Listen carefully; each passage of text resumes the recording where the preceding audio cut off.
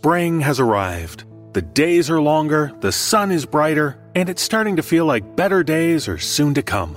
But while sun and warmth can help raise our spirits, there are still things we can struggle with. Issues which keep that dark cloud over our head. That's why we're proud to recommend BetterHelp to our listeners. You've heard us talk about BetterHelp before, and they're still ready and waiting to help those who want to talk with a licensed professional therapist.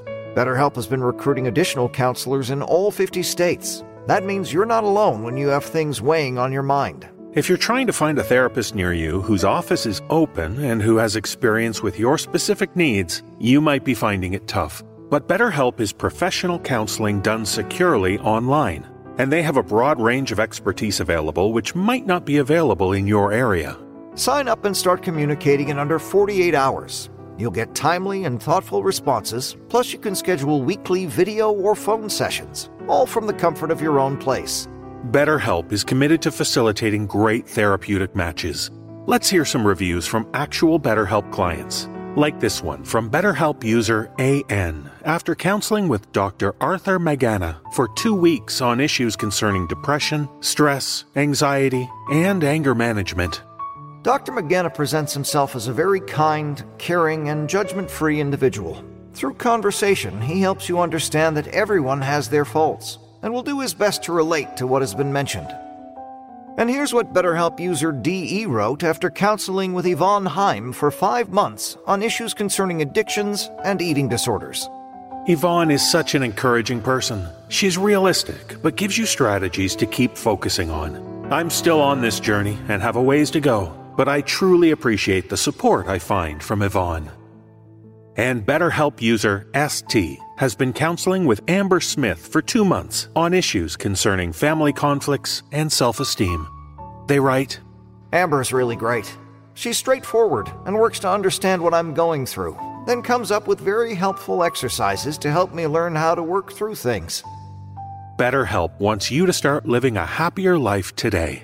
Visit BetterHelp.com/NoSleep and join the over 1 million people who have taken charge of their mental health with the help of an experienced professional. That's BetterHelp.com/NoSleep. Sign up today. This podcast is sponsored by BetterHelp, and NoSleep listeners get 10% off their first month at BetterHelp.com/NoSleep. And now, let's delve into some of our sleepless decompositions.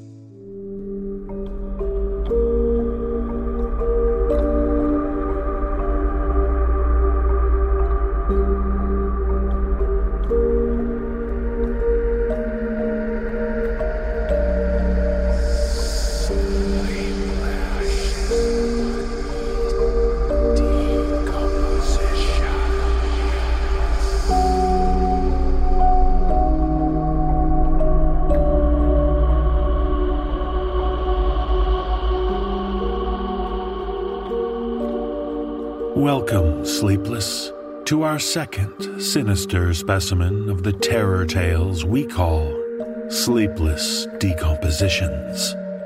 These are one-off, original horror stories that are created or curated in-house. They stand alone, like looming monoliths watching over a scorched and barren earth. They can be weird, they can be experimental, they can be risque, dark, confusing. They will be scary and push boundaries. So join us for our second inaugural decomposition, in which we feature a psychosexual psychological horror with a supernatural twist. But we begin with a short tale to whet your appetite for the darkness. When a young woman attends a dinner party with college friends, she's expecting the usual: conversation, laughter, delicious food, and tasty wine. But there's something in the air. There's a mood permeating the atmosphere. It's almost as if something's clouding their minds. And performing this tale is Sarah Thomas. So let's join her for a party to remember eventually, if we can recall what we're forgetting.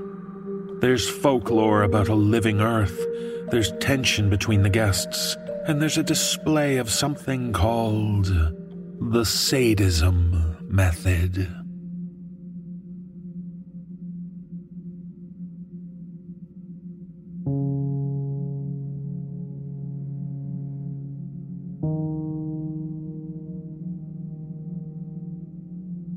I don't know if it was the incense or the booze or the heat in Melinda and Jackson's apartment, but my head felt foggy. I noticed the heat when I first got there, like I was entering a sauna. It struck me as odd then because their apartment was always cold. Jackson liked having the AC on almost all year round. I'd even dressed appropriately for the occasion. A cute navy knitted sweater, t-shirt, and a vest over jeans. But tonight it was hot and woozy, and there was incense burning. The smell was nice. Lavender and rose mixed with whatever was cooking. Spinach and ricotta tortellini, I later found out, with a tomato and mascarpone sauce and a kale salad on the side. Ciabatta bread, too. Melinda and I sat in the living room catching up while Jackson finished the cooking. He's the chef in their relationship, who wants to go into the restaurant business one day when he's done with his postgrad degree. Melinda and I were both undergrads in our final year. Folklore studies majors. It's how we met. That's what we're talking about, actually, our dissertations. Melinda's is a really fascinating concept. It's about this dead civilization, I forget the name, and their beliefs about how the Earth was once a living, sentient entity, but it died and all the creatures living on it and in it are parasites. My head is still foggy, so I can't remember too many details. There's something about how they believed the world had arteries or something, and they're hidden within the matter of the world, but existing over the matter, like parallel antimatter. I don't know. And the Earth has genitals, many, many genitals, and they're kind of anti-space. Something about holes in the world, and that's how the Earth reproduced. It's absolutely wild. I wish I could remember the name of the civilization. I've read a book on it. You'd be interested. You could Google it. You're not interested, are you? I was, though. She was telling me about some more she'd discovered, something that could really make her dissertation, put her on the map as an anthropologist before she'd even finished school. I told her that it sounded amazing and that I wanted to tear her tongue out because it made me feel insecure about my own dissertation, which I was struggling with. She poured us both a second glass of wine and told me that was okay. Every time she caught Jackson staring at my ass, it made her want to staple my labia together. Then we laughed about how adult it felt to have a dinner party, like we were proper adults now, not young adults in our first year of college, living together in the dorm and eating instant ramen every night. Then Jackson said dinner was ready, and we sat down to eat, and that's when I found out we were having spinach and ricotta tortellini. I took a few bites and told Jackson it was delicious. So fucking delicious, in fact, that I wanted to gorge on the entire thing, straight out of the serving dish. Just slam my face into it like it was a trough and eat like a fucking pig. I told Jackson that I'd happily eat so much I puked, and he said that as a chef, it was the highest compliment he could receive. He told me to watch my weight, though, that I have a tight smoking bod and he'd be down to fuck if it wasn't for that bitch Melinda. Melinda threw the wine bottle and it smashed, and we laughed as the last dregs of wine dripped down the white walls like blood. "There goes our deposit," Jackson said, and all three of us chuckled. Sweat had filmed on my brow. I was really hot. I'd eaten around half the meal and I was feeling full, and feeling hot makes it harder to eat more, so I stood up and stripped off my sweater.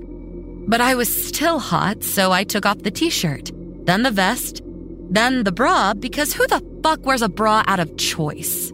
And I realized wearing tight jeans to eat a luxurious dinner was a dumb idea too, so I removed those as well. Jackson pointed out that I was wearing granny panties. Melinda pointed out that this is probably why I never get laid, because I don't make an effort to be sexy. And she was right. So I grabbed the bread knife up and sawed through the fabric of my panties on both sides, then pulled them off, balled them up, and threw them right onto Melinda's plate. Melinda said, "Well, I guess they're food now," and stuffed them in her mouth and began to chew. But it was obvious she was gagging, so she pulled them out and dropped them on the floor. I was still standing up, and Jackson asked me to do a full turn and show him the goods, so I did. I was also still holding the bread knife, and Melinda suggested I make love to the serrated end, so I was going to do that. But then Jackson said he didn't think that'd be real sexy, so I put it back and sat down and began to eat some more. Second helping, and my boobs were covered in mascarpone sauce, and I was so full I felt pregnant. So I told Jackson that.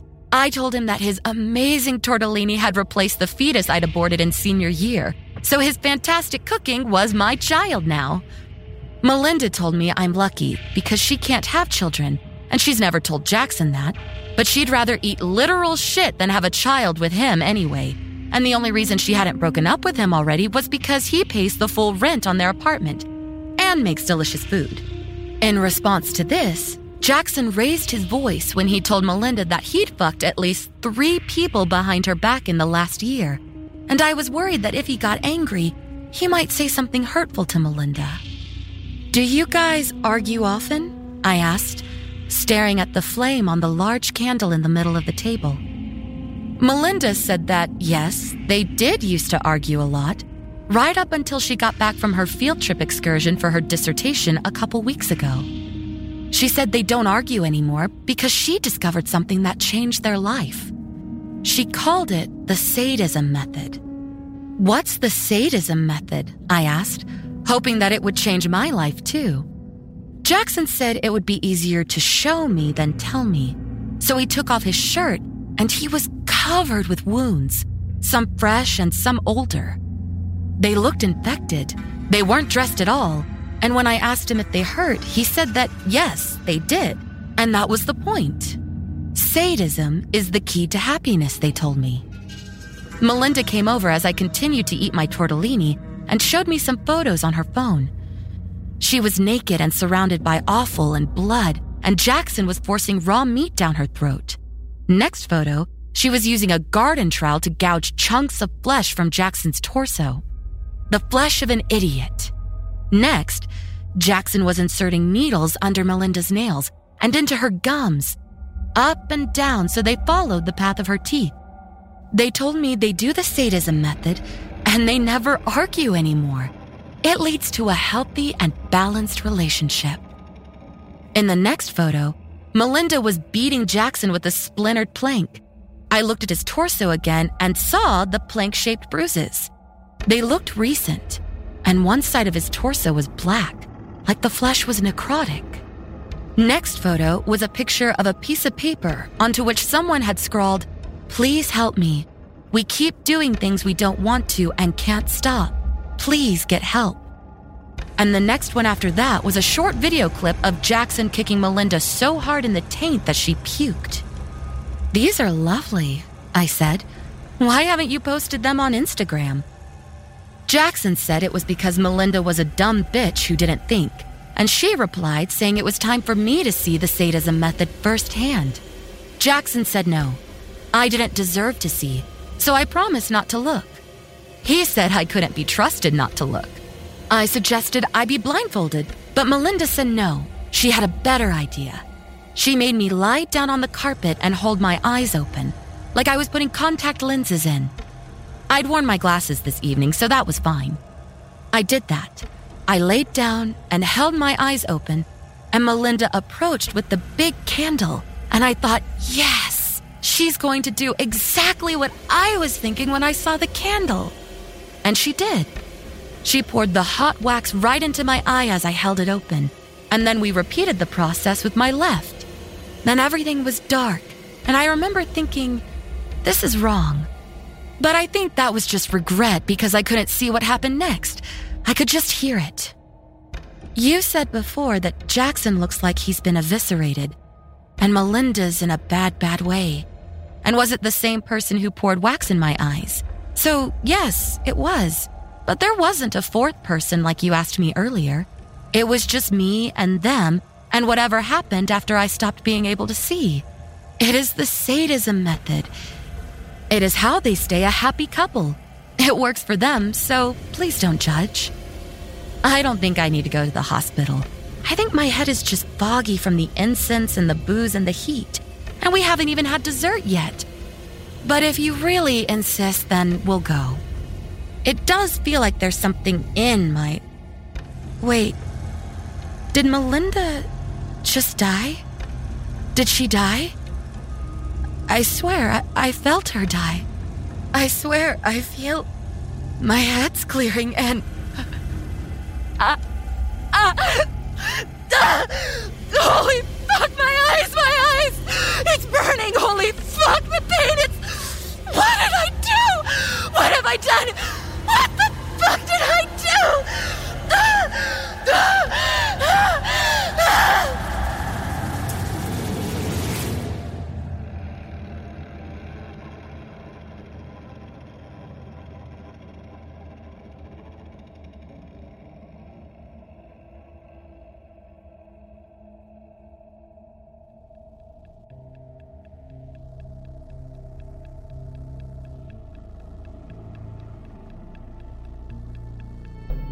Well, that was, I don't know what to say about that one. Certainly a strange story to... Oh, hold on. Hello? David, it's Nicole. I need your help. Hi, Nicole. How's it hanging? Listen, I need your help with my home. I'm worried. Worried about your home? I know how you feel. Spring is here, and it's time to start getting things in order around the home. And that includes insurance. Insurance? Well, that might help, but it's more than that. Why not get a head start by revisiting your home and auto insurance with Policy Genius? When people have shopped around for home and auto insurance, Policy Genius has been able to save them up to $1,000 per year. Those are great savings, but it's not so much about my home or auto. You see, it's my neighbors. They're acting Neighbors? so... Sure, they can use Policy Genius too. Here's what you do. First, head to policygenius.com and answer a few quick questions about yourself and your property. Then, Policy Genius takes it from there. They'll compare rates from America's top insurers, from Progressive to Allstate, to find your lowest quotes. The Policy Genius team will look at all the ways to maximize your savings, including bundling your home and auto policies. If Policy Genius finds a better rate than what you're paying right now, they'll switch you over for free. That kind of service has earned Policy Genius a 5-star rating across over thousands of reviews on Trustpilot and Google. That sounds super easy. I will definitely check them out, but I'm not sure my neighbors are going to be interested in insurance. Why is that? Who doesn't want to make sure they have the best home and auto insurance at the best rates? It's just that they're acting so strangely lately, doing weird things to each other, mentioning something called the sadism method. It's freaking me out. I wouldn't worry about it. Sounds like a fun game. There's nothing fun about what they're doing. The screams, the mess.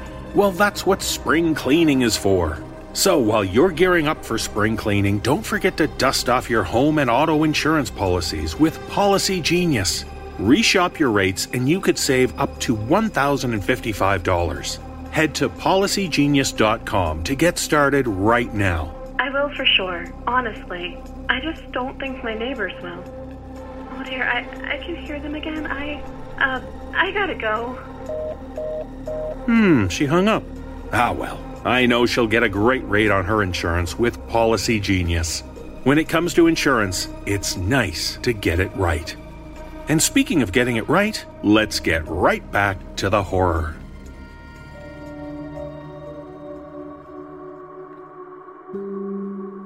And now, our feature presentation.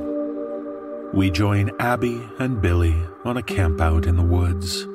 They've been childhood sweethearts for as long as they can remember.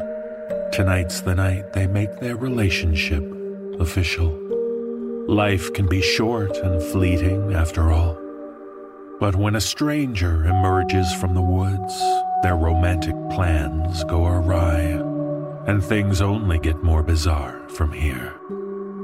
I join Mary Murphy, Kyle Akers, Graham Rowett, Atticus Jackson, Jesse Cornett, Erica Sanderson, and Mike Delgadio in performing this tale. So let's wish everyone well and try to clear our heads as we listen to this tale of true romance and visceral violence. in which we remember how unfamiliar people can be with their own bodies and minds, in which we recall all those thoughts we have, those dark, intrusive thoughts, like standing on the edge of a cliff and wondering what would happen if we just jumped. All too often, the answer is that we'd end up as bloody chunks on the rocks below. Bloody chunks of the flesh of the idiots.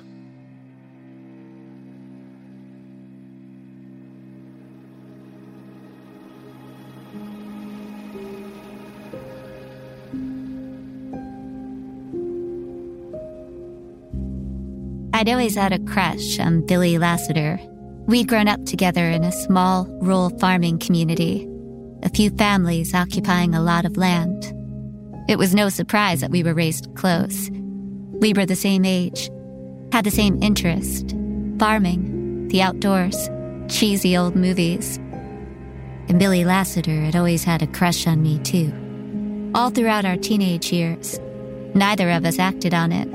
Even when our hormones were raging, we both stayed single and friends, as if waiting on something we'd both formed an unspoken agreement about. When we both graduated high school, Billy stayed home to work on his father's ranch. I always intended to do the same, one day working with my father and stepmom on our ranch, in an administrative capacity. So there was no anxiety between Billy and I that I'd drift out of his life. Looking back, it was the most relaxed, platonic courtship imaginable. Neither of us suffered from jealousy or fear that the other would find someone else. As cheesy as it sounds, we knew we were meant to be together and accepted there was no rush in getting there. After all, a treat savored is all the more sweet, right? Before that, though, before we settled down, I wanted to see something of the world. Not too much. The next date over was enough for now. But it's why I made the decision to leave and go to college, while Billy stayed behind. It was the spring semester of my second year at college when it happened. I was living with 2 other roommates in an apartment in the city. It wasn't the nicest area, so we were all very vigilant about personal and home security. That didn't stop the guy. Tweaked out on meth or bath salts or some shit, breaking into our apartment at just past midnight one Friday night. He had a gun and a knife, and I thank whatever gods are out there that we were all awake when he broke in. It could have been worse. It could have been a lot worse. The man was clearly delusional, ranting about someone we could never pinpoint. From what I could gather, he'd followed this someone into our apartment and wanted us to tell him where they were. Of course, none of us had the first clue what he was talking about. What followed was a very tense, very terrifying half hour as I stared down the barrel of a gun, thinking about all the things I wouldn't get to do before I died. Long story short, Billy was top of that list. The incident made me realize that fate had no interest in our romantic notions. Either one of us could die tomorrow, without ever telling or showing the other one that we loved them. It wasn't long after the police had carted the man, apparently a total normal barista until he snapped one day, away in handcuffs, that I began planning. I'd finish the semester, give myself time to digest the idea, and I'd finish my degree too. But that coming summer vacation, I'd travel home and spend every waking hour I could with the man I loved. And if Billy felt the same, I'd damn well take him to bed. We'd waited long enough. Billy was extremely enthusiastic about the idea. And that's how on my second night home, I found myself camping alone with my childhood sweetheart in a clearing some 40 minutes away from the ranch he shared with his dad and some ranch hands. By 8 p.m., after spending the day at the Lassiter Ranch, we'd set up camp. Just the one tent. No pretense about what we were out there to do. We'd been alone since 6, and somehow the pair of us had managed enough restraint not to jump each other there and then. There'd been plenty of fondling and kissing. Again, something we both refrained from previously. But after waiting so long, there was no harm in making sure the mood was just right. As long as it's straight after dinner, I caught myself thinking as I watched Billy, bare-chested in the heat of the summer evening, stacking logs to keep the fire going. He caught me looking and gave me a sly smile. Yeah, I've been working out. I laughed.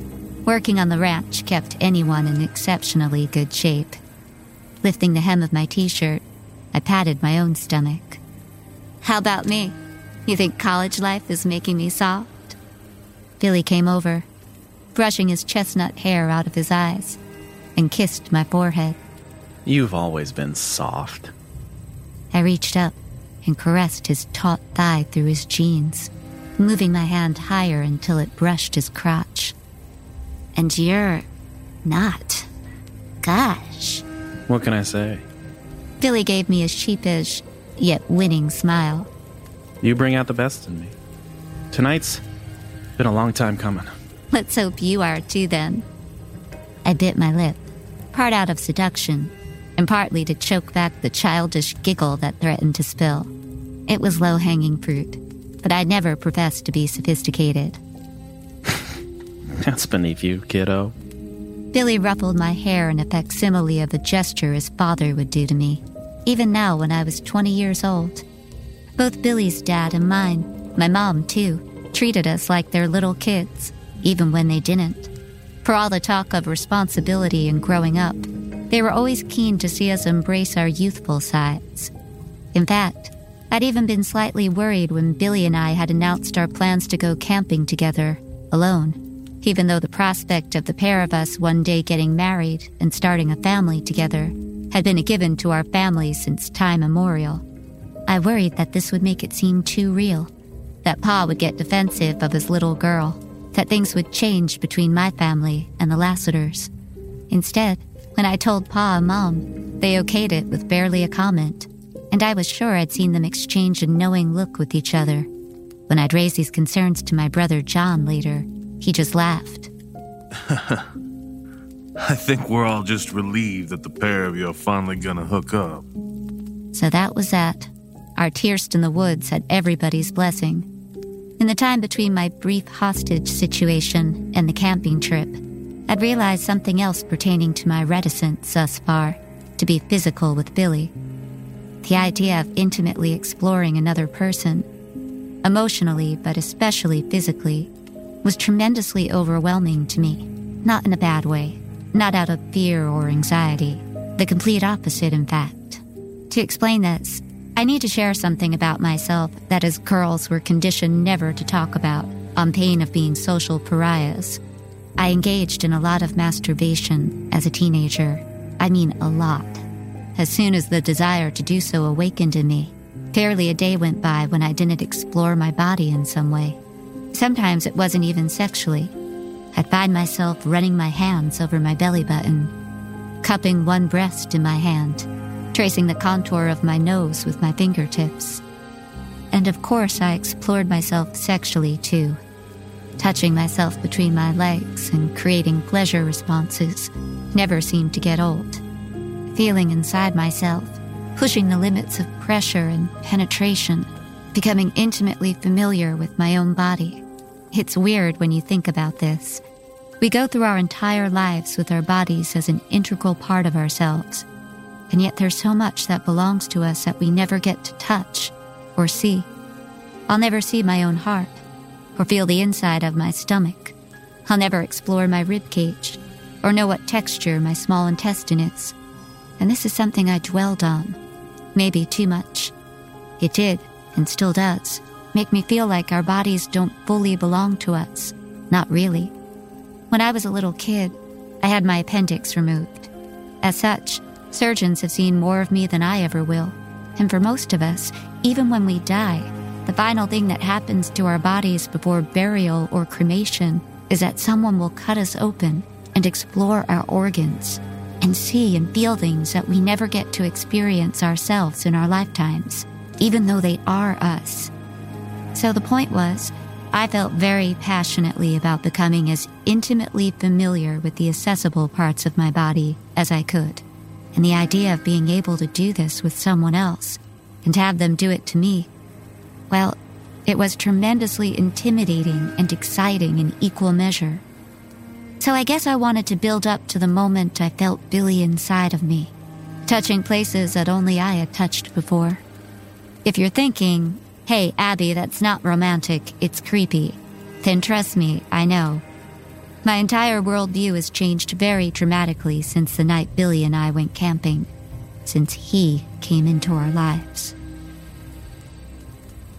One thing led to another, and Billy and I had reached that inevitable point in a camping trip where we were sitting around the bonfire, trying to cook sausages. We sat opposite each other so we could make eye contact while we talked, sharing, well, everything. Billy bit into his perfectly golden sausage, while I raised a charcoaled, pathetic specimen on the end of my skewer and waggled it in his face. I'll admit, cookouts have never been my strong suit. Billy opened his mouth to say something, when a very loud rustling sounded from the forest on the edge of the campsite. Clearly, the noise was being made by something very large heading our way. Now, beyond this forest was a small mountain. We'd often trek up it, and from the top, the scenery was breathtaking.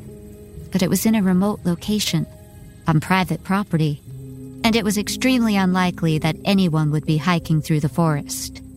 Plus, the only people in the vicinity knew exactly what Billy and I were out there to do, and none of them would have wanted to risk my wrath at an interruption. Mountain lion? Billy shook his head, and to my relief, perhaps, we didn't have to wait any longer to see the identity of our intruder. It was a person, a stranger. As soon as he came stumbling out the forest, I could tell I didn't recognize him. He swayed towards us, Billy rising up to meet him. I could see Billy's fists were clenched white. The man moved forward another step, staggering. Then as he reached Billy, the edge of our fire pit, he collapsed to the floor and sat there, staring dazed into the flames. A few things struck me immediately about our guest. One, he was a stranger. If we or the neighbors ever had visitors, we told each other. Close-knit, new faces, you know? Secondly, he was not dressed as one might expect one to be in the wilderness. He wore a dress shirt and dark gray slacks. He looked like he'd stepped straight out of an office. Thirdly, he was soaking wet. I mean drenched. Water was dripping off his clothes in rivulets. His shirt stuck to his body, pink flesh slightly visible beneath. His hair, dripping wet, was slicked to his scalp. His brown leather shoes were waterlogged. We're talking just fell in a lake, wet. Here's the thing. There were no bodies of water nearby. Not even a little stream, as far as we knew. There was a lake on an adjacent property, but that was far away. Far too far for someone to still be dripping wet, had they fallen in. My next thought was the Lassiter Ranch. There was water there, of course, but even in Billy's Jeep, it had taken us 40 minutes to get where we were. Even if this guy had somehow broken into the house and got in the shower fully clothed, he wouldn't be as wet as he was. The only possible way for anyone to be that dripping is if they'd been fully submerged mere moments ago. Rain would do it, of course, but there'd not been a drop. What's more, it hadn't rained for over a month, to the point where we were expecting a drought. With the heat we'd been having, there was no chance at all that any rainwater remained on the land.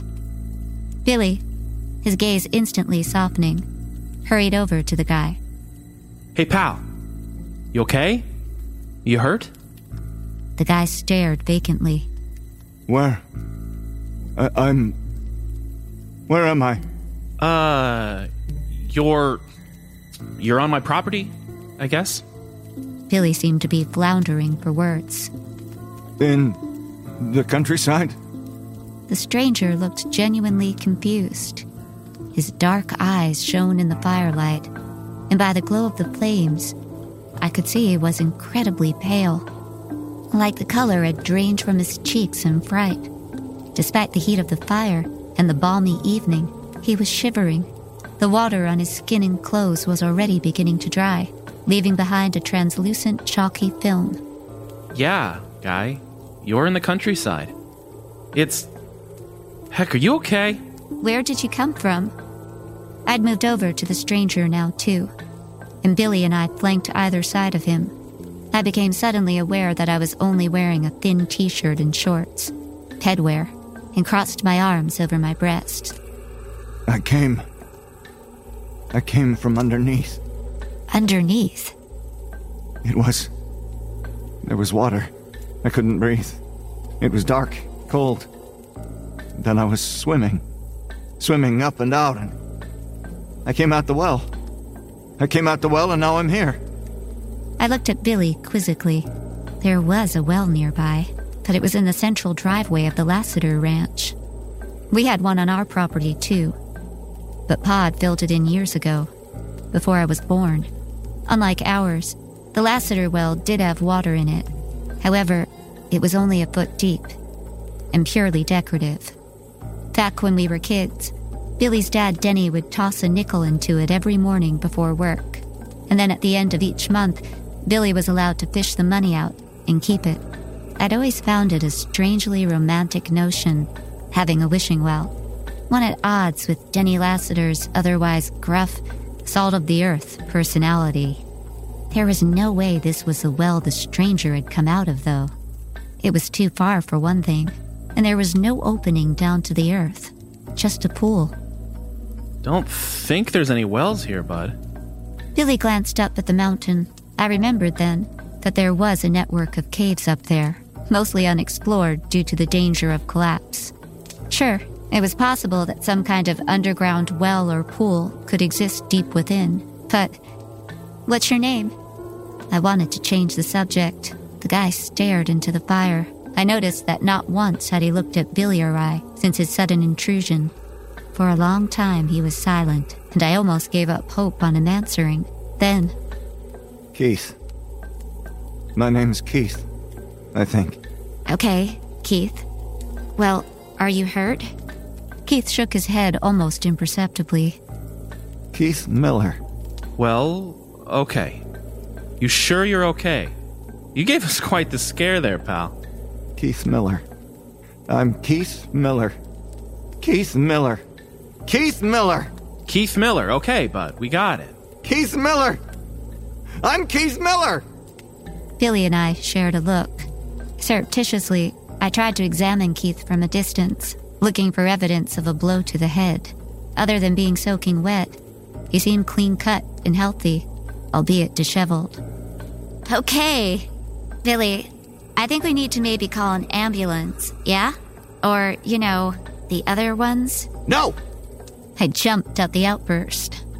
Sorry, just no ambulance. Please, I need to get dry. I need some water. I'm so cold. Billy rolled his eyes, and I could see the disappointment etched on his face. So much for our romantic getaway. I'll call the house. Let Dad know we're coming in. We can work out what to do from there. Hell, maybe he'll take over and we can get back out here. I wasn't sure I was still in the mood, but never say never. I went and sat back down on my log as Billy wandered around trying to get a cell phone signal. I'll be right back. Silence fell over the campsite. Across from me, on the other side of the fire, Keith was sitting rocking slightly, staring into the flames. I watched the fire dance for a moment, realizing with sadness that we'd have to extinguish it before leaving. Maybe I could do that while Billy was trying to get reception. Reaching down, I began to pull on the socks I discarded earlier. Finished, I glanced back up, ready to stand. A scream caught in my throat. Keith was crouched in front of me, between myself and the campfire, gazing directly into my face. He was so close that if I leaned forward just slightly, our noses would have touched. I hadn't heard him move. Hadn't picked up on any movement whatsoever, but now he perched there on his haunches, staring straight at me with dark, piercing eyes. In the split second I watched before reacting, his eyes widened, not in surprise, but in something resembling mirth. Very, very slowly his mouth stretched, lips pulling apart over his teeth until his face was split with a grimacing, humorless smile. I could see the muscles twitching in his face as if somewhere he was fighting the expression. From the back of his throat, he let out a sound.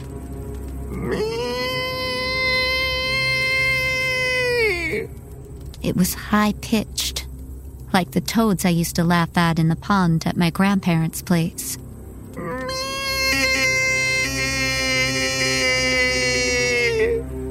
My breath caught in my throat.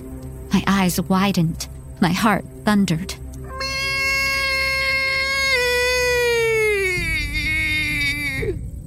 I couldn't tell you why all of a sudden, but I screamed then.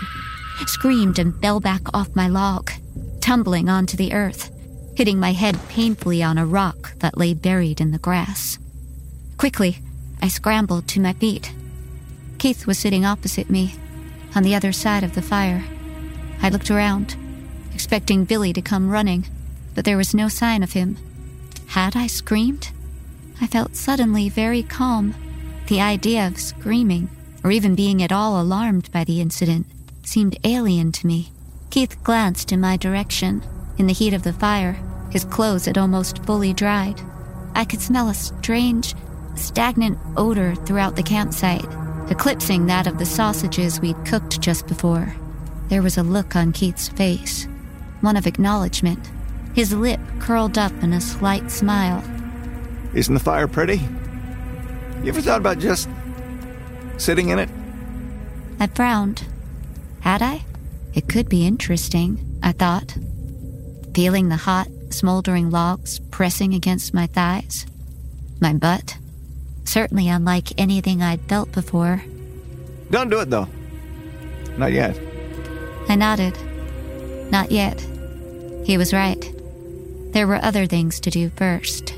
I have to get changed. Can't go back to the Lassiters looking like this. My shirt's practically see-through. My clothes were in a pile in the tent. I reached in and pulled them out. Standing close to the fire for warmth, I slipped off my t-shirt, dropped my shorts, then let my panties fall to the ground. I stepped out of them, my bare feet pressing into the warm ground, and kicked the discarded clothes away. It was so warm there, by the fire. The light danced across Keith's face. He regarded me with a sense of amusement, and yet beneath that amusement, I saw something else. Something in his wide eyes below the surface. Was that fear? I frowned. I was sure I'd been meaning to do something, but the heat was so soothing I felt languid, relaxed. Why didn't I get naked in the forest more often? I reached up and cupped one breast, stroking my nipple gently. Keith laughed. To my right, a stick crunched underfoot. I turned and saw Billy walking into the clearing. He stared at me, mouth agape. Abby, what the fuck? He began striding towards me, concern and a little anger on his face. Suddenly, I looked down and realized, as if just waking up, that I was stark-ass naked, standing there in front of a goddamn stranger, playing with myself. Deep, painful heat flushed in my cheeks. The Billy had already slowed. It's all good. He walked over to me, and before I could scrabble for my clothes, pulled me to him and began kissing me passionately. For a moment, I reciprocated the kiss. I felt his hand travel over my belly, between my legs. A spike of pleasure coursed through me as he touched me just right. No, not here. I wrenched myself out of the bliss, quickly snatching up my jeans and pulling them on, not making eye contact with either Billy or Keith. Billy looked at me a little dazed, a little spaced out, with his mouth stretched into a strange grin. But like Keith, somewhere deep in his gaze, I detected something I could only describe as fear. That fear was bubbling up inside me now, too. I had never, ever gotten naked in front of other people like this. Never stripped down to my underwear for a drunken dance. Never sent nudes. Hell, I didn't even like letting other women see me naked when I changed for the gym. and here I'd been stripping off without a care in the world. Not just in front of Billy, who I wanted to see me like this, but in front of this stranger Keith, who I very much didn't. The two guys didn't seem to care at all. Irrationally, I felt a surge of anger at Billy for not rushing to my defense, for encouraging it. I hastily covered my breast with a sweater and slid my shoes on. Come on, we're getting this guy back to the ranch.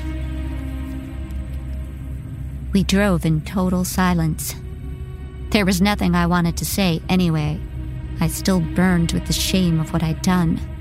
Occasionally, I glanced into the rearview mirror, and every time I did, I saw Keith looking at me. His mouth was fixed in an odd rectangular half grin, but I detected curiosity in his gaze, as well as the underlying fear I was now convinced was there. Billy, too, was acting oddly.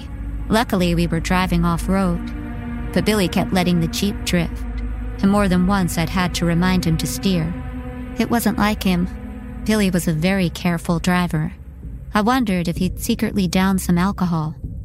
We'd both agreed to remain entirely sober for our first time together, so the idea he'd done this felt like a betrayal.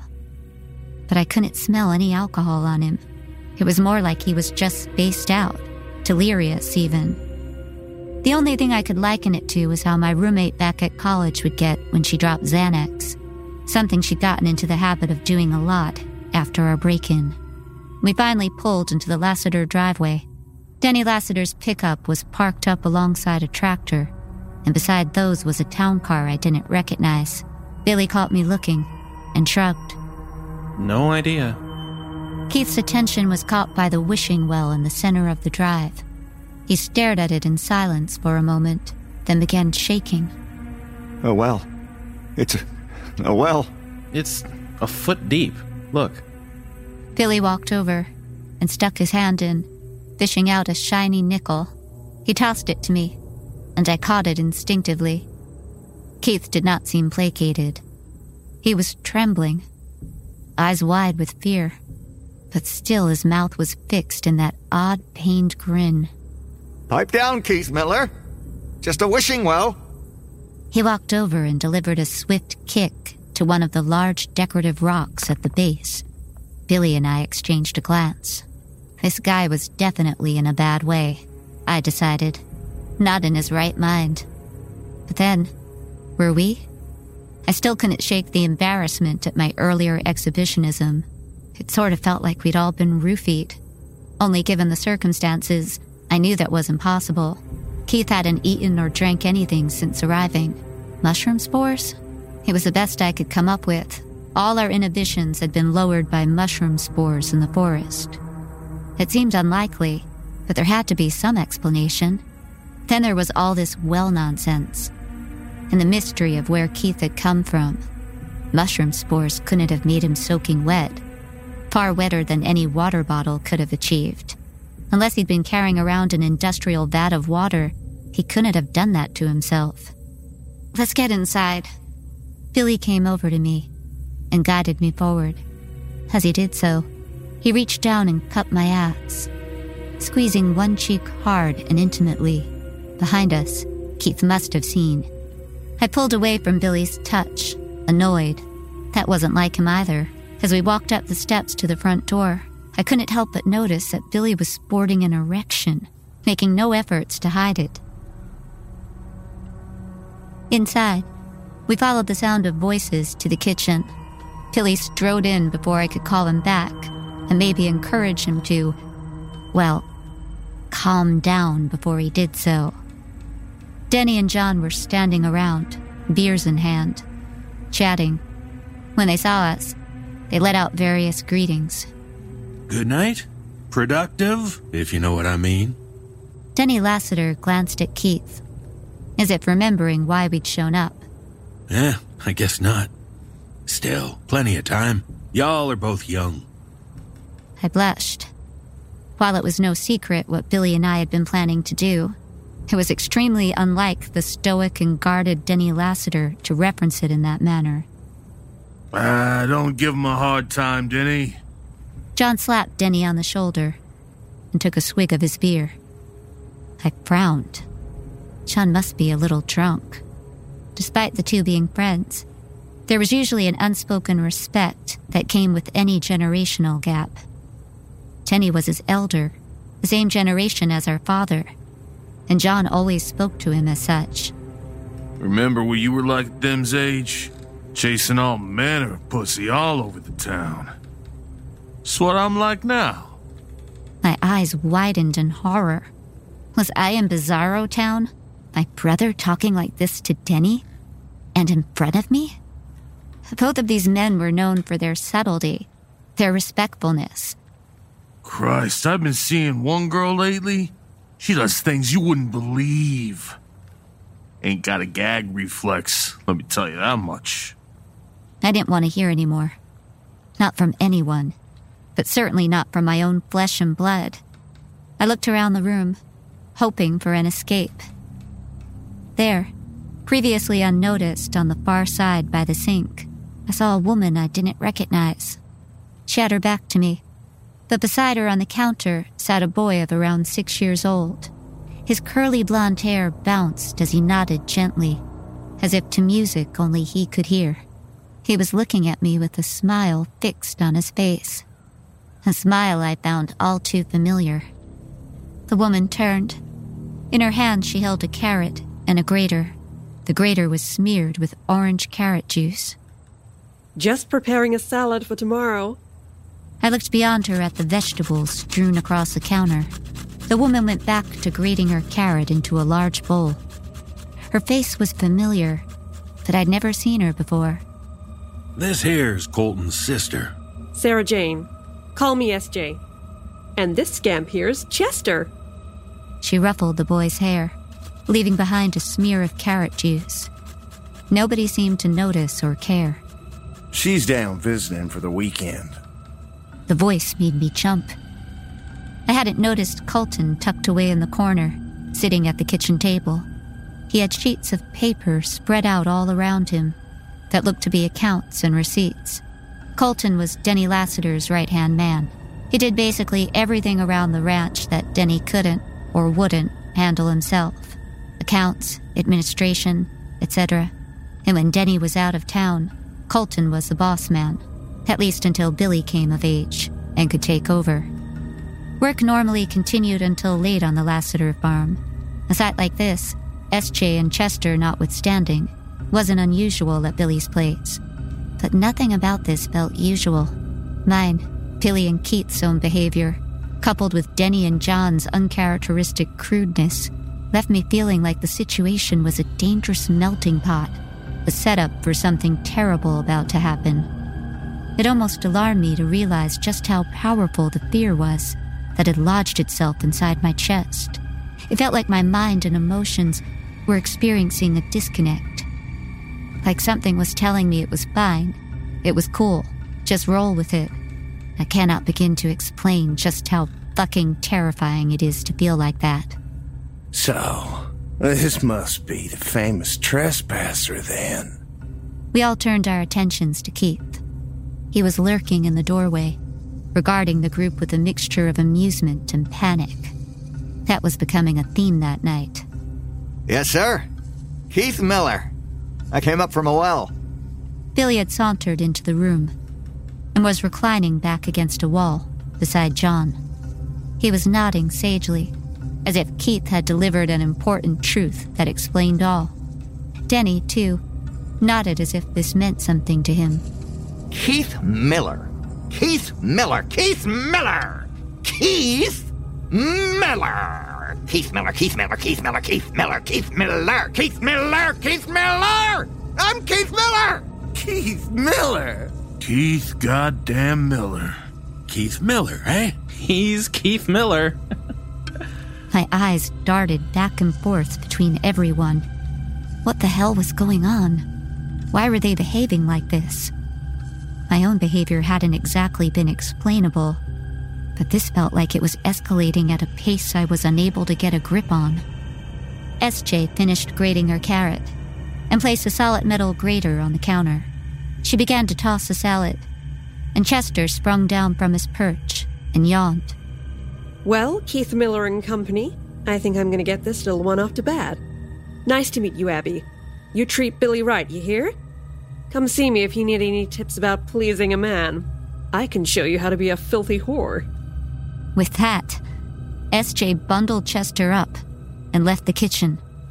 I stared, open-mouthed and dumbfounded. You hear that? That's the girl I'm sweet on. Hate to see you go. Love to watch you leave. Colton, you ever think about tapping that ass? I mean, come on. She's damn fine. You must have. She's his sister. Colton stood up from the table, his chair clattering backwards, hitting the ground. For a moment, I thought he was going to take a swing at his employer, and the flash of fury I saw on his face seemed to confirm that. But then he began laughing, manic and chilling. Ain't a man out there with a fine-ass sister who ain't thought about plowing that pussy. With sick horror, I realized my own brother was looking me up and down, undisguised lust on his face. No. Fucking no. What is wrong with you people? Is this fucking some kind of sick joke? Stop. Fucking stop. It's not funny. It's disgusting. You're all being disgusting. I couldn't help it. I was crying. Nobody moved to comfort me. They all just stood there, staring at me smugly. John licked his lips. Hey, you weren't so uptight earlier. Little Miss Prissy got a little cute titties out for us at the campsite. Keith raised his hand to his mouth in a mock whisper. I even saw her vagina. The others hooted and brayed with laughter. I wanted to puke. I wanted to run screaming into the night and never look back. But I kept telling myself, this wasn't them. Something had happened. Something terrible. And I seemed to be the only one who was half sane, who was no longer affected by whatever it was. I hoped, anyway. Fear that I might suddenly cave and do something mortifying was intense. Instead, I focused all my energy on somehow, possibly, working out how I could stop this. So, tell us about yourself, Keith Miller. How'd you end up cock-blocking my only son? Well, it's funny, really. I was somewhere with some people, and then I was down in the deep, dark depths. And now I'm here. As he spoke, Keith paced around the kitchen, idly picking up and examining various utensils, like he was browsing a cookware store. You said he came up out of the well, Dad. Ah, our wishing well? No, not that. Keith's hand found the cheese grater. He raised it to his lips and began to tenderly lick the carrot juice off its steel surface. Don't know of no wells. I watched, heart beating fast, as Keith's tongue darted pink and slick across the small teeth of the grater. Careful, you'll cut! Before I could finish, Keith began frantically rubbing the grater against his face. For a moment, I froze, not fully comprehending what I was seeing. For a moment, I was sure it was a prank, an act. He couldn't really be grating his own face off. From the open bottom of the cheese grater, flecks of flesh and blood fell, gradually increasing in volume as Keith rapidly grated harder, splatted on the linoleum, and crimson rivers poured over Keith's wrist, staining his white shirt red. His cheeks fell away in thin cylindrical slivers of flesh that rained down on his feet like worms. The grater was a blur. His lips were torn and ragged and soon disappeared altogether, leaving behind a torn hole through which I could see his immaculate white teeth, now coated pink. The teeth of the grater hit Keith's cheek, and I heard the most sickening sound of metal rasping against bone. He pulled the implement away from himself, and I retched as I saw slick, liquidy gore come away with it, then dropping to the floor on top of the quivering pile of grated face. For a split second, I thought it was over. It had happened so quickly, and I still just stood there in shock, my whole body convulsing in abject fear. But then Keith adjusted the grater, and began to go to work on his left eye socket. With horror, I watched as the teeth carved furrows through his eyeball, which then collapsed, oozing yellow pus down the hamburger meat that had been his cheek. That was too much for me.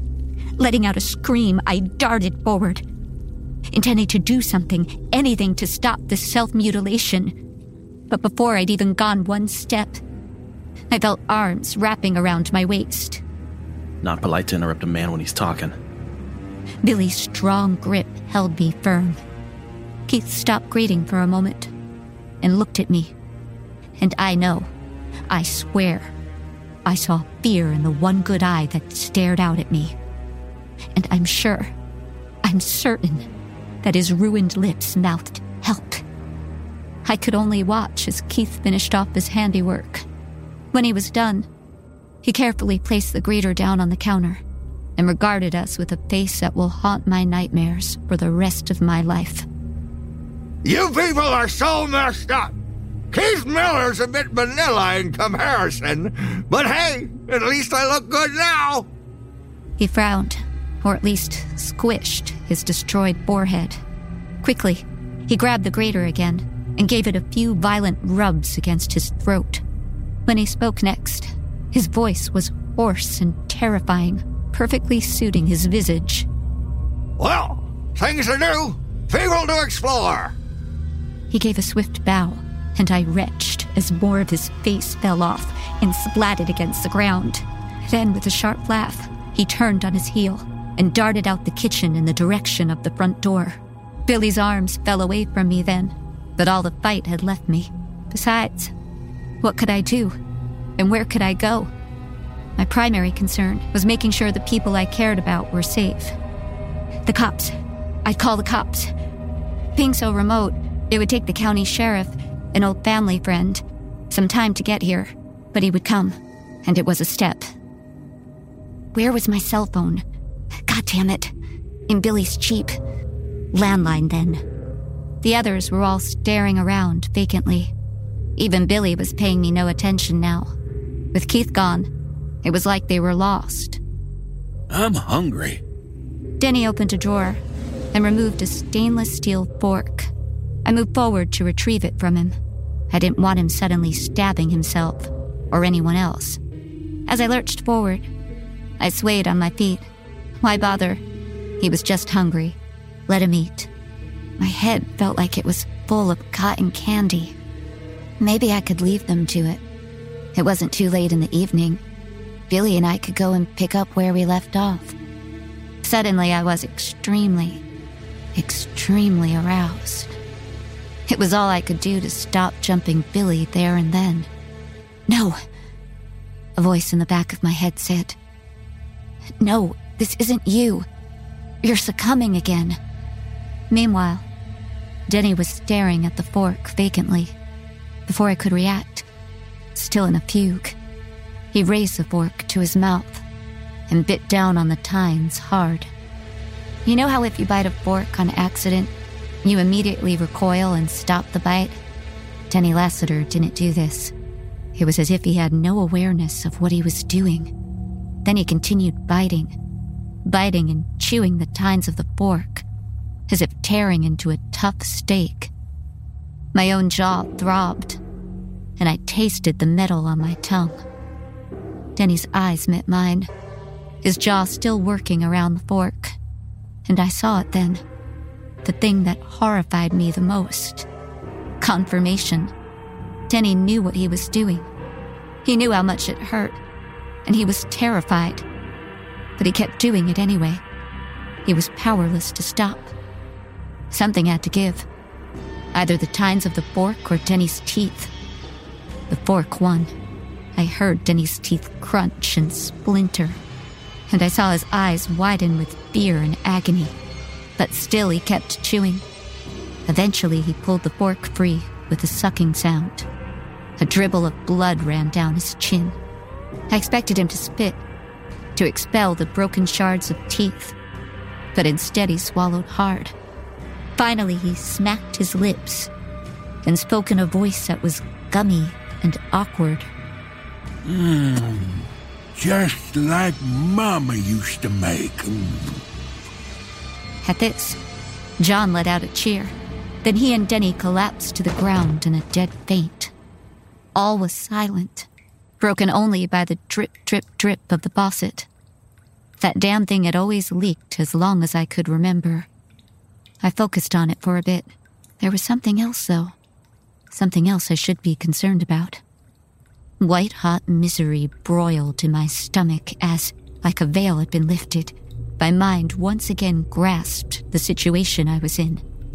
I looked around the room. Sometime during the chaos, Colton had vanished.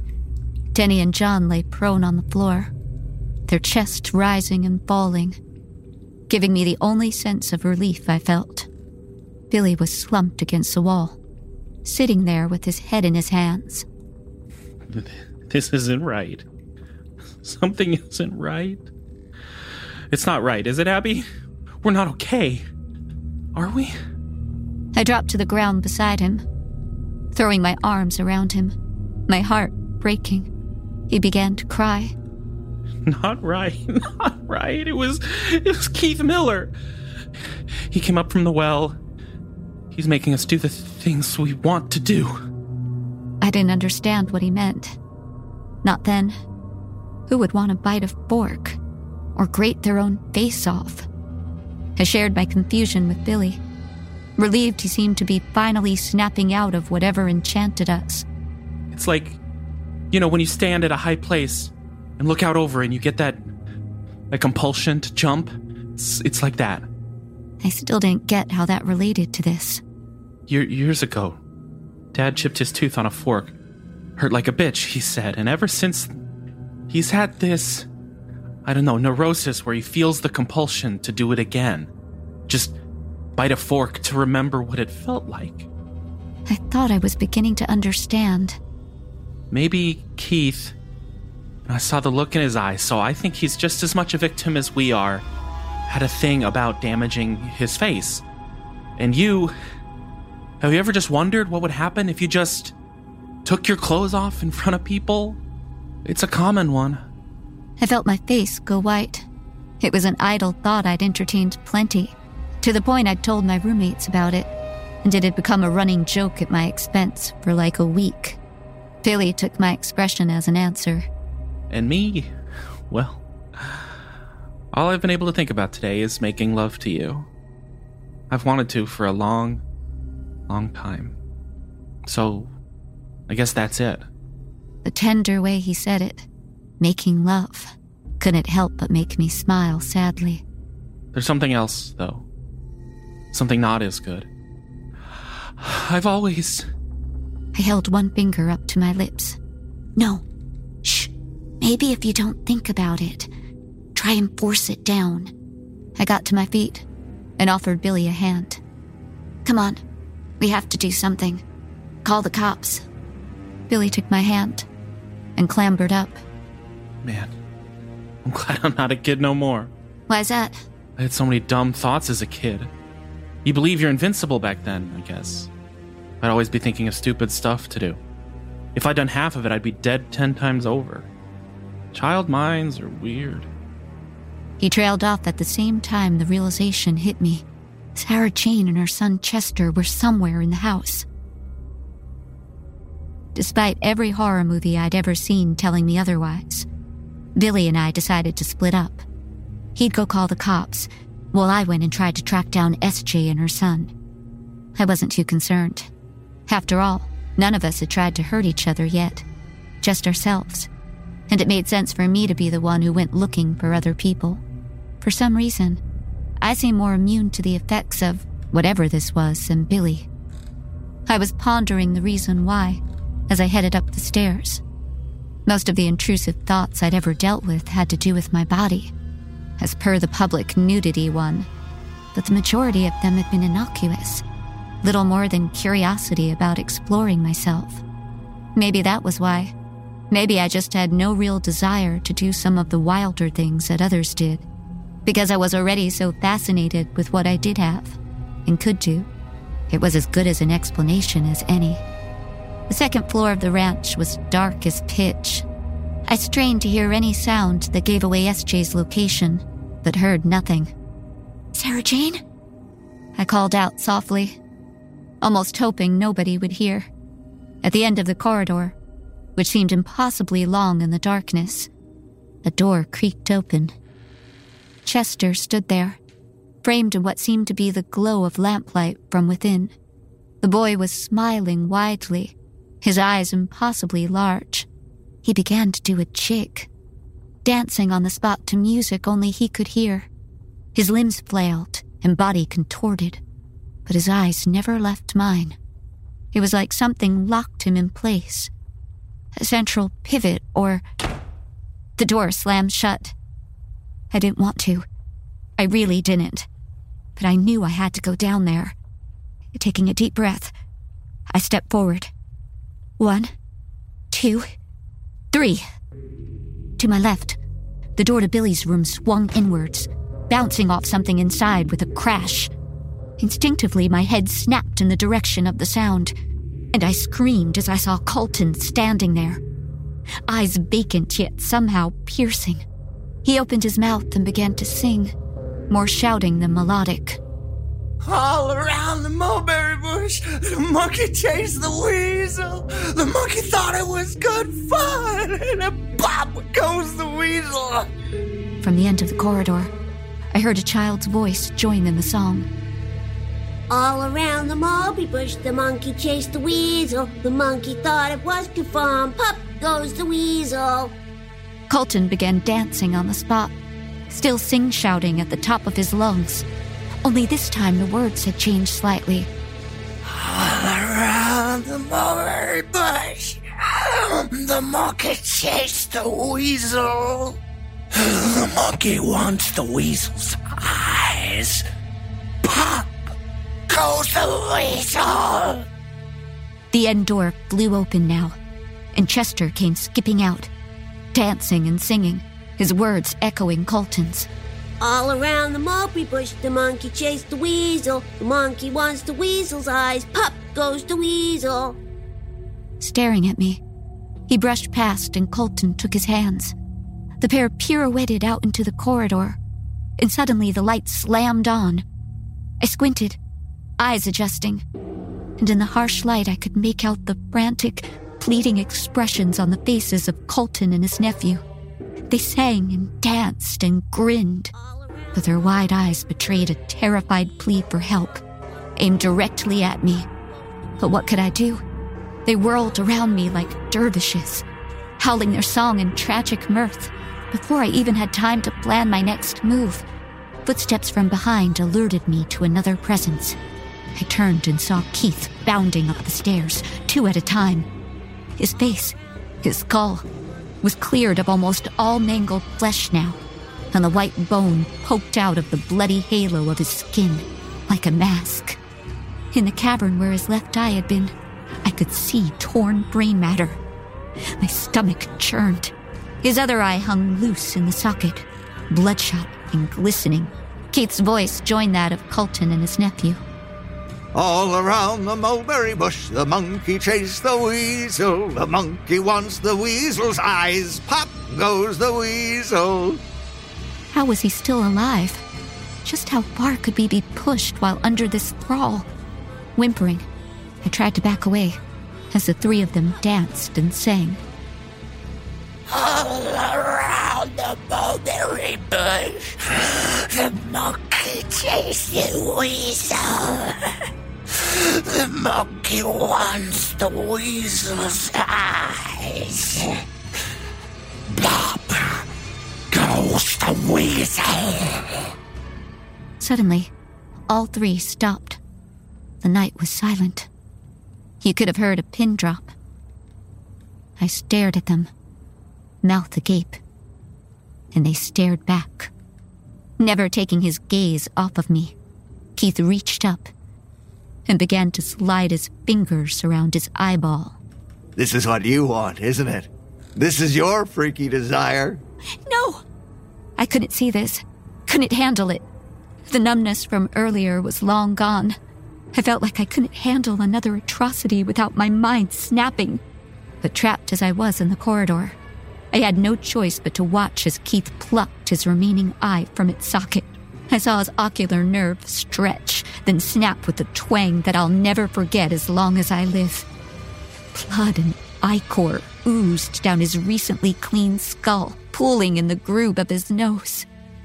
I watched in abject horror as Keith held out the eyeball towards Colton. Colton looked at me pleadingly, a madness in his eyes that I knew he'd never recover from, should he survive the night. Despite his obvious horror, Colton opened his mouth and allowed Keith to pop the eyeball inside. I saw the ragged nerves hanging over his lips for a moment before he slurped it inside, bit down, then swallowed hard. The moment Colton finished swallowing, he dropped to the ground in a dead faint. Come on, little Bonnie lad. Let's go down to the well. For a moment, I thought he was talking to me. Then I remembered Chester. No! It was too late. Keith had already scooped him up. He had no eyes, and yet he could still see.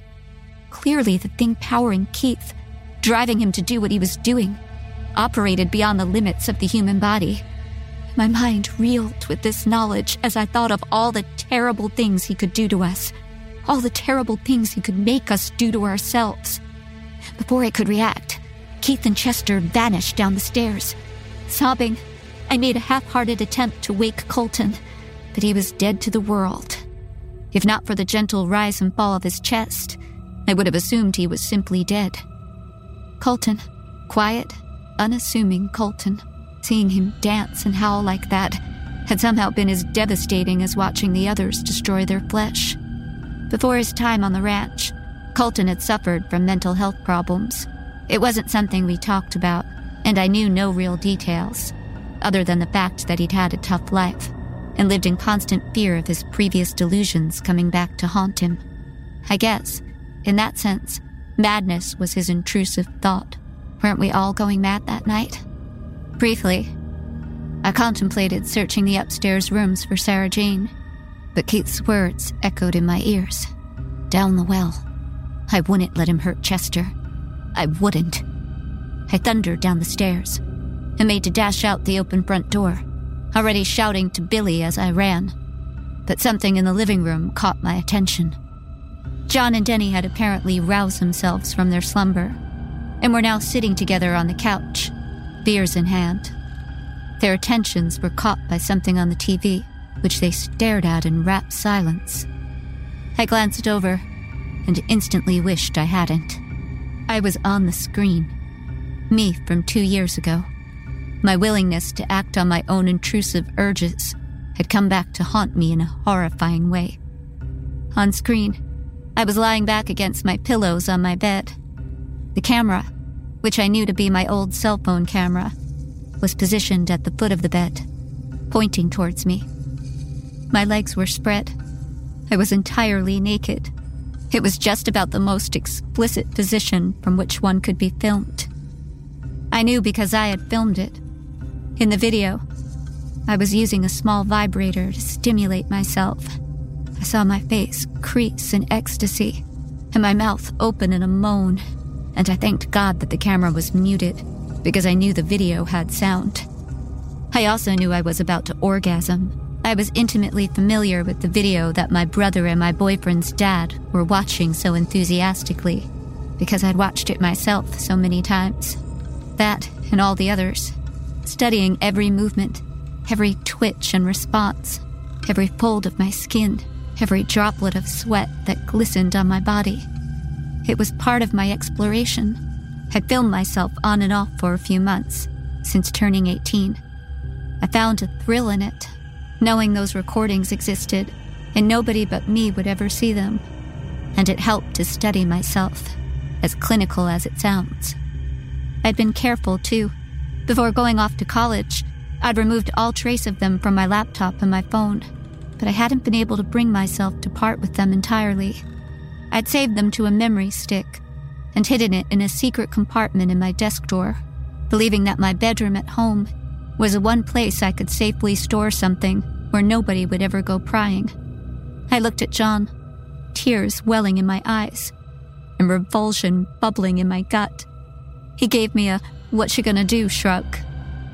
I've always wondered what would happen if I just leaked them. Sent them to friends and family, your college dean, your lecturers. Always been curious how you'd react if I fucked up your life like that for absolutely no reason. Your devoted, protective older brother. I mean, you gotta wonder about this shit, right? On the arm of the couch, I saw John's phone. The video was playing there too, a tiny mirror of what was plastered across the wall in 60-inch high definition. So he was casting it from his cell. Cogs whirred in my brain. Whatever was affecting us that night, I didn't think it should be able to put videos on John's phone out of nowhere. This meant that he'd put them there himself some time before now, that he'd found my memory stick and copied them over, and had been going around with these damn things on his phone. They were 2 years old. The memory stick was still in its hiding place. I knew because I checked that day. How long had he had them? How long had I been ignorant of this? Christ. Had he? Oh, don't worry, Abby. I don't watch him for pleasure or anything. I'm not some pervert. It could be vids of you doing crack for all I care. I'm just fascinated by the power they give me over you. Hell, I never thought I'd do anything about it, but here we are. You're lucky the Wi-Fi is shit in this backwater. Nobody else has seen them. Yet? Apart from me. Old Denny here was pretty keen, I gotta say. Almost like seeing you finger yourself is something he's harbored a secret desire for. What do you say, old man? Denny gave a sheepish shrug. You're a fine piece of snatch, Abby. Come on, you know it. If my boy gets to dip his wick in that tight cunt, it's only fair his old man gets to appraise the goods, no? This was a moment I realized that there was no recovering from the events of the night. Even if we somehow survived, which I was starting not to care about, none of this could be undone. Even if Billy was wrong with his intrusive thoughts theory, which I was certain he wasn't, there was no taking back what I'd learned about my brother. But worse, I knew from the look in Denny's eyes that what he said was true. This man, who'd been like a father to me, harbored sexual desires for me. I knew because I could see the terror in his eyes, and in John's. The total helplessness as they spilled forth these truths that I was never meant to know. In their eyes, I could see the realization that far more than I was on the screen. They'd been laid bare. On the television, I was turning over on the bed, getting on my knees. I could recall vividly the feel of the pillow against my cheek, and what happened next. What would happen next on the recording. There was another 40 minutes left. 40 minutes of my most explicit, intimate exploration video. Despite the fact that they'd already seen too much, I knew there was more for them to see. And with white-hot rage, I yelled, "No fucking way!" I caught the back of the TV, just as my right hand was reaching around my body on screen. With a roar of furious rage, I pulled forward, sending the huge set crashing to the ground in a shower of sparks and a billow of acrid black smoke. Denny and John didn't react. They continued staring at the blank wall where the TV had been, as if their entertainment hadn't just been taken away. When I looked at Denny, I saw a single tear spilling from the corner of his eye and sliding down into his widely grinning mouth. John's gaze was steel. I hated him in that moment. Hated him more than I'd ever hated anyone. More than I thought possible. That's when I felt something shift in my brain. A thought forming, like a physical thing in my mind, even as it birthed. I sensed my judgment clouding, my body going limp, relaxed, my care slipping away. So many atrocities had already occurred tonight. If I killed John, made him suffer for what he'd done, would anyone think twice?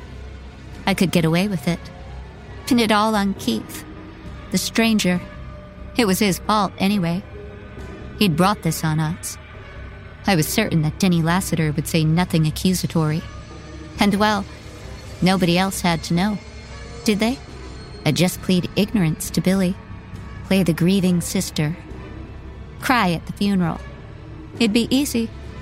I could do it. And more importantly, I could get away with it. Turning, I made to look for something I could use to make my brother suffer. Despite my fugue, a scream escaped my lips as I saw Keith in the window, his looming skull staring at me with sightless eyes, his jaw fixed in a rictus grin. The sight of him dispelled my compulsion, replacing it with the desire to save Chester and his mother. I wouldn't hurt John. Whatever came next, I'd just have to deal with. Without sparing my brother or Denny Lassiter a final glance, I dashed outside. The first person I saw outside was Billy. My heart sank. He was wandering around aimlessly, and I could tell from the glazed expression in his eyes that the fog had descended again. I caught his wrist as he began to amble towards one of the large barns that housed various farming and dairy equipment. From one of the distant structures, I could hear the low, uneasy murmuring of the cattle. I wondered if this compulsion could affect animals, too, if they even had intrusive thoughts. I didn't see why not. Humans are only animals, after all. Billy, did you call the cops? He looked momentarily dumbfounded, as if what I'd asked was beyond his comprehension. Then I saw a flicker of life return to his eyes. Yeah. The sheriff's coming. He's said it'll take an hour. He said in the meantime to lock the doors and stay safe. I hugged him. Tonight's been a nightmare. I've discovered some things that I didn't need to continue. I could tell he understood.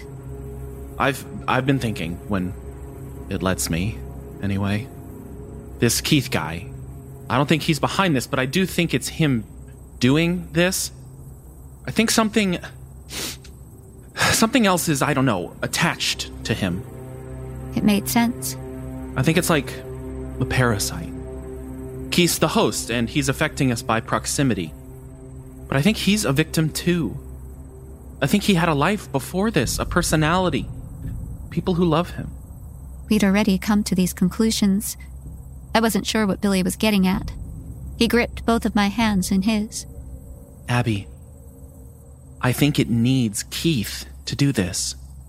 I think if it could compel anyone at random, then this kind of thing would just be happening all the time. Plus, it wants Chester for some reason, and doesn't seem to be able to just make him go of his own volition. It needs Keith to guide him. My guess is Chester is the next host, and the thing can only change or possess a host under specific circumstances. Keith was talking about being in a well, deep underground. That's where he's trying to take Chester. My guess is that means something. It all made total sense, but I still didn't understand what Billy was getting at. Until I did. For it to be anchored to Keith, it needs for there to be a body in some way. It's destroyed Keith's face, but kept the rest of him, his mobility, intact. Exactly. So if we destroy the host, we get rid of the parasite. Not just kill.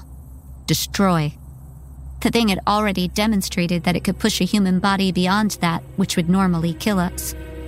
We needed to decimate it. But Keith is likely a person. A victim.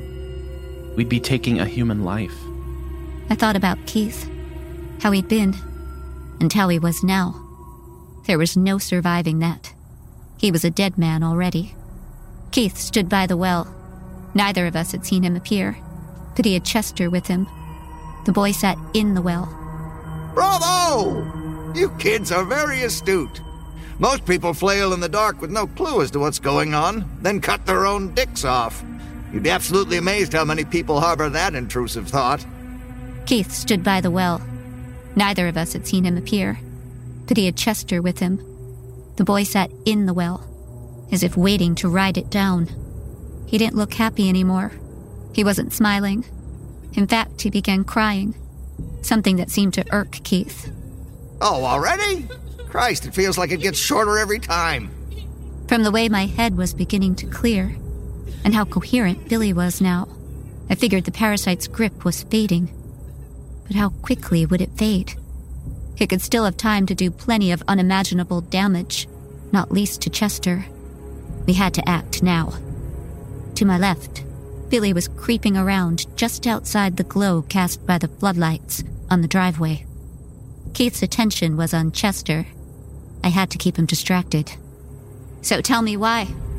The thing seemed to love the sound of its own voice, so I was counting on it being eager to drop some exposition. I wondered if this was in its nature, or a trait it had adopted from the real Keith. Why? Ha, okay. I'll indulge you. You creatures are so baffling to us. Always have been. You're so advanced in some ways, and yet so few of you are curious about what it means to be you.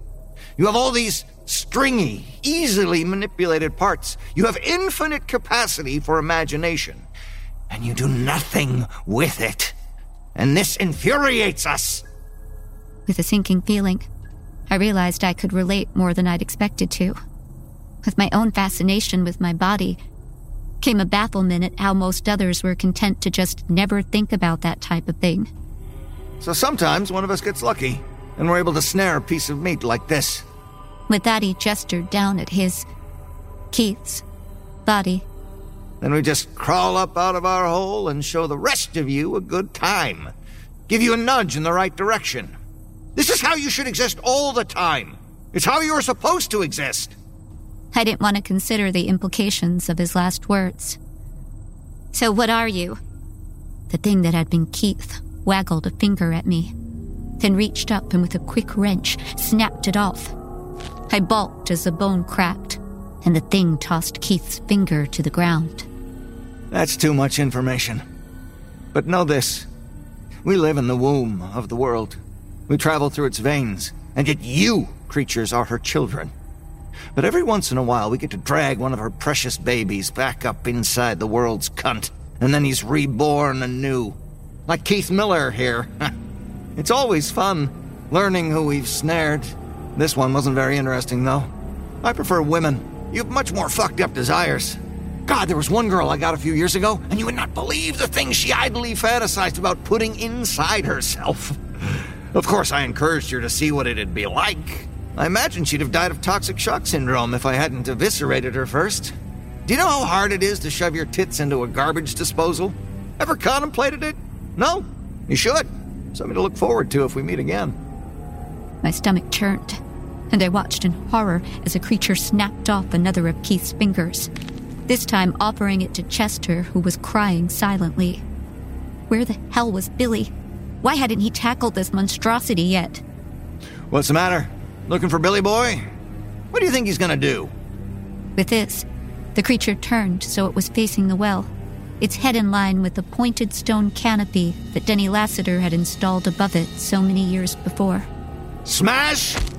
The creature hammered Keith's skull against the stonework, teeth first. Me? Another thump. A crack. The skull splintered. 2 Smack. Crunch. Pieces? One final slam against the stone. It sounded wet now. The thing had apparently pierced through to Keith's brain.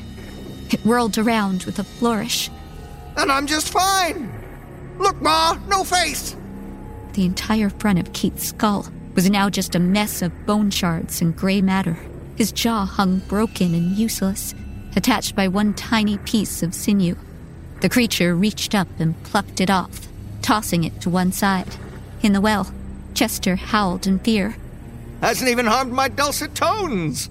Glory, glory, hallelujah. Glory, glory, hallelujah. Glory, glory, hallelujah. My face is fucking gone.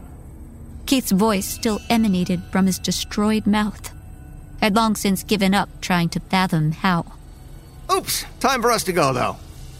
The creature raised one leg to the edge of the well, as if to climb up and in. How it intended to travel anywhere via a pool a foot deep was beyond me, but it seemed to know what it was doing. and Chester's terrified cries prevented me from clinging on to logic. I did the only thing I could. I ran forward. I was counting on the element of surprise. I had a distance of meters to cover, and I didn't want the thing to get its defenses up. It worked.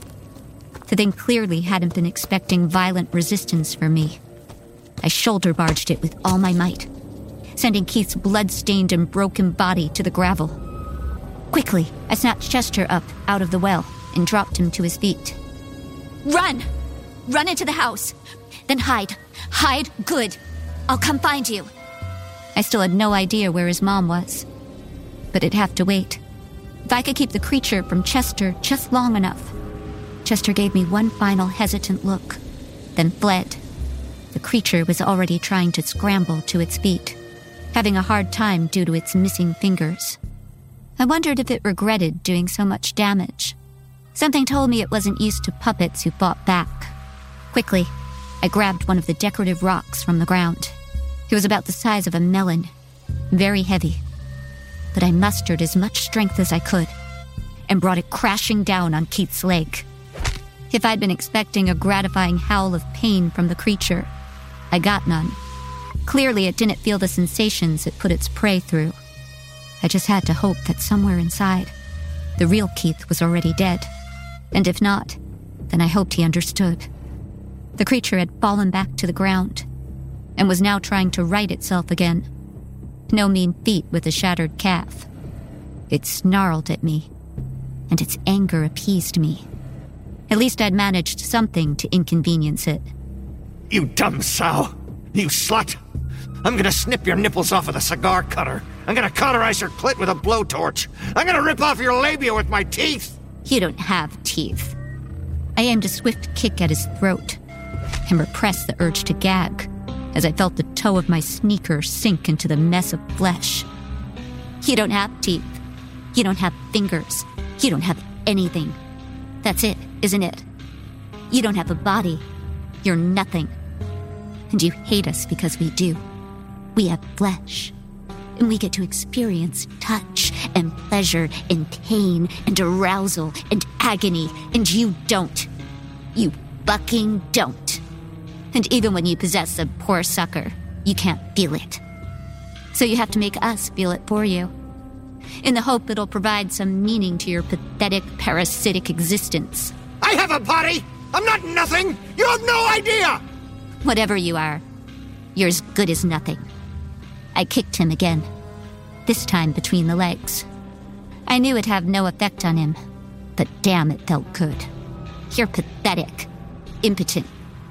When it comes to existing, you can't get it up.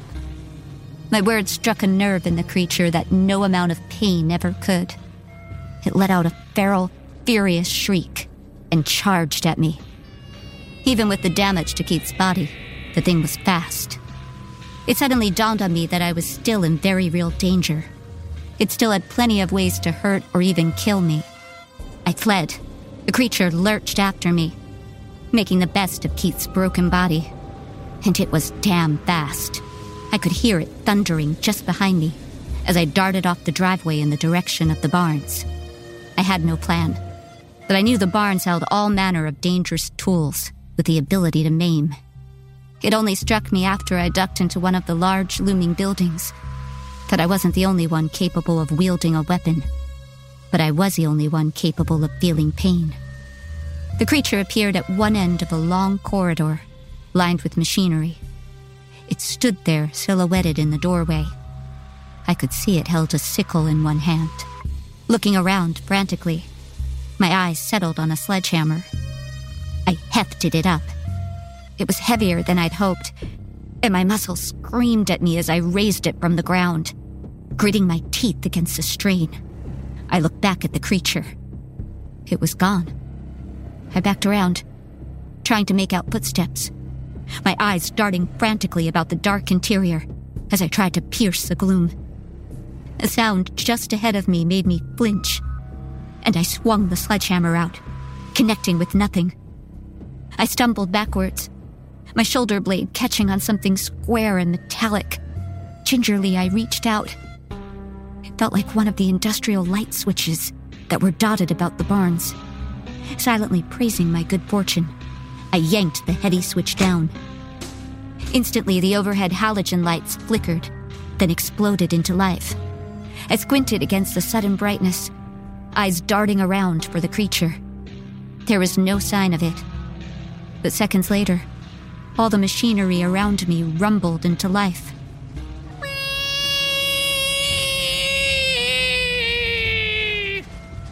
It was a sound Keith had made at the campsite forever ago. I realized with horror that this was the creature's true voice. It had let me know of its existence right at the beginning. It had been toying with me from the moment we met. A terrible, piercing pain shot through my shoulder. I wheeled around, somehow still keeping my grip on the sledgehammer. There was no sign of the creature, but it had left its mark. The sickle sat embedded in my shoulder. The agony was immeasurable. Gritting my teeth, I reached up and tugged it free, causing more white-hot pain to course through me. From my right, the creature lunged. Instinctively, I lashed out with the hand holding the sickle. The blade caught Keith's arm just below the elbow. Denny Lassiter's well-maintained tool cutting through muscle and bone like butter. The arm dropped to the dirty ground with a splat, its bloody finger stumps wiggling furiously. Over the din of the machinery, I heard it again.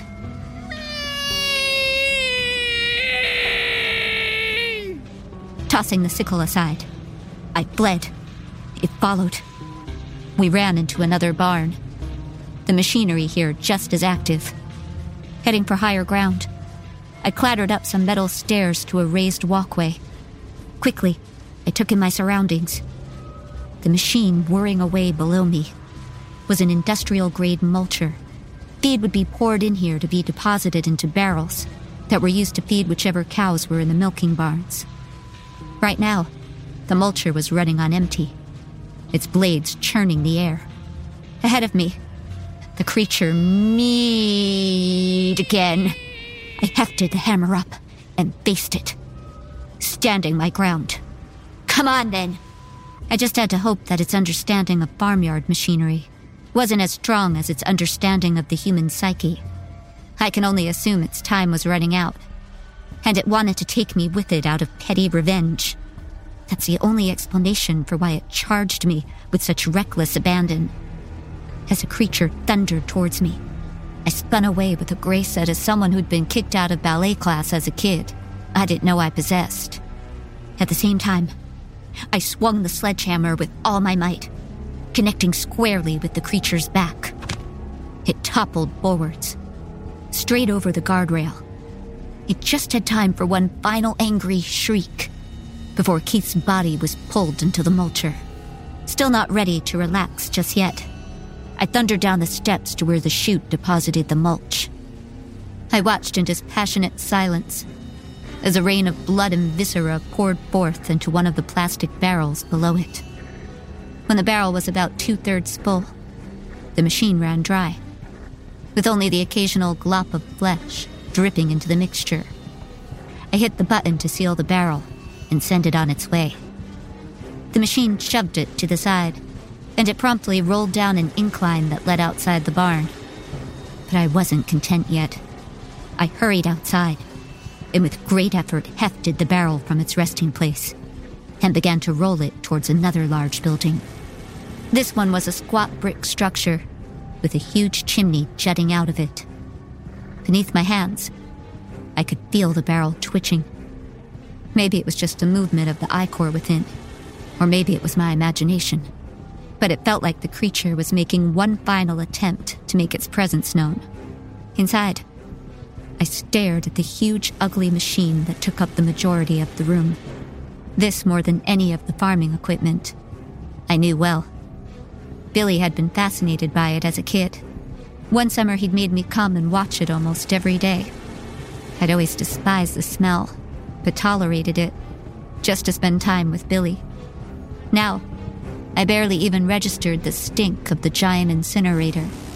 Without pause, I hit the huge red button that would bring the machine to life. I rolled the barrel onto the small freight elevator, that led up to the manual disposal hatch. This was where they cremated the bodies of cows. Billy had always regarded the machine with a strange reverence because of this.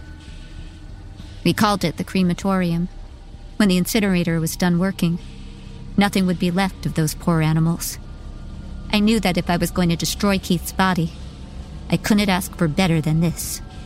I could feel the heat building up, and I was beginning to smell the oily stench as I pulled open the hatch that led down into the furnace. Ready to roll the barrel in and slam the door, I glanced down. Billy sat on the floor of the furnace, legs crossed, arms folded in his lap. He was surrounded by ash. It stained his clothes, his skin. Already the heat was rising, becoming unbearable. I could see Billy's hair smoldering, his clothes beginning to catch. He looked up at me and smiled sadly. I've always thought about this, ever since I was a kid. Always wondered what it'd be like. The flame jets caught, and the interior of the incinerator erupted. The heat dried my tears on my cheeks. I had no time to grieve. Quickly, I rolled the barrel to the hole. I'm sorry. Beneath my touch, I could feel the barrel twitch again, and I understood now that the creature was laughing, and I'm sure it laughed all the way to the bottom.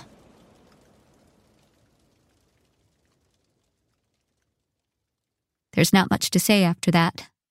The sheriff and some of his men arrived, and had to listen to my frantic wailing about an intruder who'd come by and done all this, before Billy heroically pulled him into the incinerator.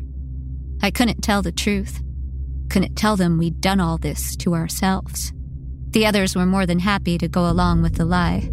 Only Chester spoke of the monster with a skull for a face. But kids think about strange things. We all know that. To my relief, SJ had escaped the evening unscathed. She'd gone to bed and promptly slept through the whole thing. I don't think the others will ever recover. I don't think I will either. Maybe one day I'll confront my brother about what he did, but not yet. We all have our own pain to deal with right now. I never told the sheriff the name of the intruder. Keith Miller remains innocent in the eyes of the law. I guess, knowing he was a victim too. I didn't want anything pinned on him that could get back to his loved ones. I didn't expect to see his face or hear his name again. Then 2 weeks later, I did. It was a small segment on the news. The search is still on for missing banker Keith Miller. Mr. Miller was last seen with friends at 8:27 on Friday the 8th. After an evening of drinking, Mr. Miller jumped into the fountain in Hyades Rise Town Square and was never seen to emerge. Believing he could be in danger, his friends searched the fountain only to find nothing. The fountain, for those not familiar, is a self-perpetuating water source with no sewer access or openings of any kind into which Mr. Miller could have disappeared. Police believe he may have hit his head during his ill-advised dive and wandered off out of view of his friends. If anyone has any information on Mr. Miller or his whereabouts, or why he took that ill-advised dive, please be sure to contact whoever might be interested in hearing such information. They displayed a picture of the man who had been Keith Miller. I'd recognize that face anywhere. Only one thing reverberated throughout my mind, though. Keith dived into the fountain at 8:27. 5 minutes later, he showed up in our campsite. The fountain is in a town called Red Lake Flats. It's more than 4 hours away.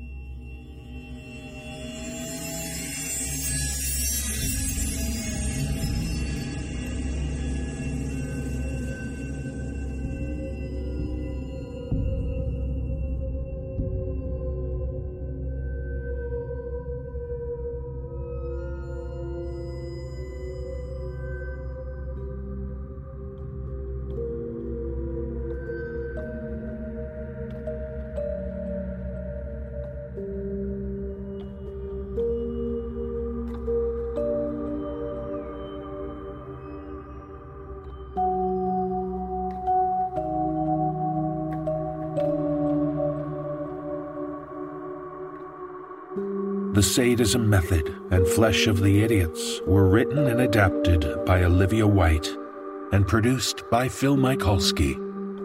The musical score was composed by Brandon Boone. This production was brought to you from the veins of the world. There's so much more down here. So much more. Visit the NoSleepPodcast.com to learn more about our audio productions. This audio production is copyright 2021 by Creative Reason Media, Inc. All rights reserved. The copyrights for the stories are held by Olivia White. All rights reversed. No duplication or reproduction of this audio program is permitted without the written consent of Creative Reason Media.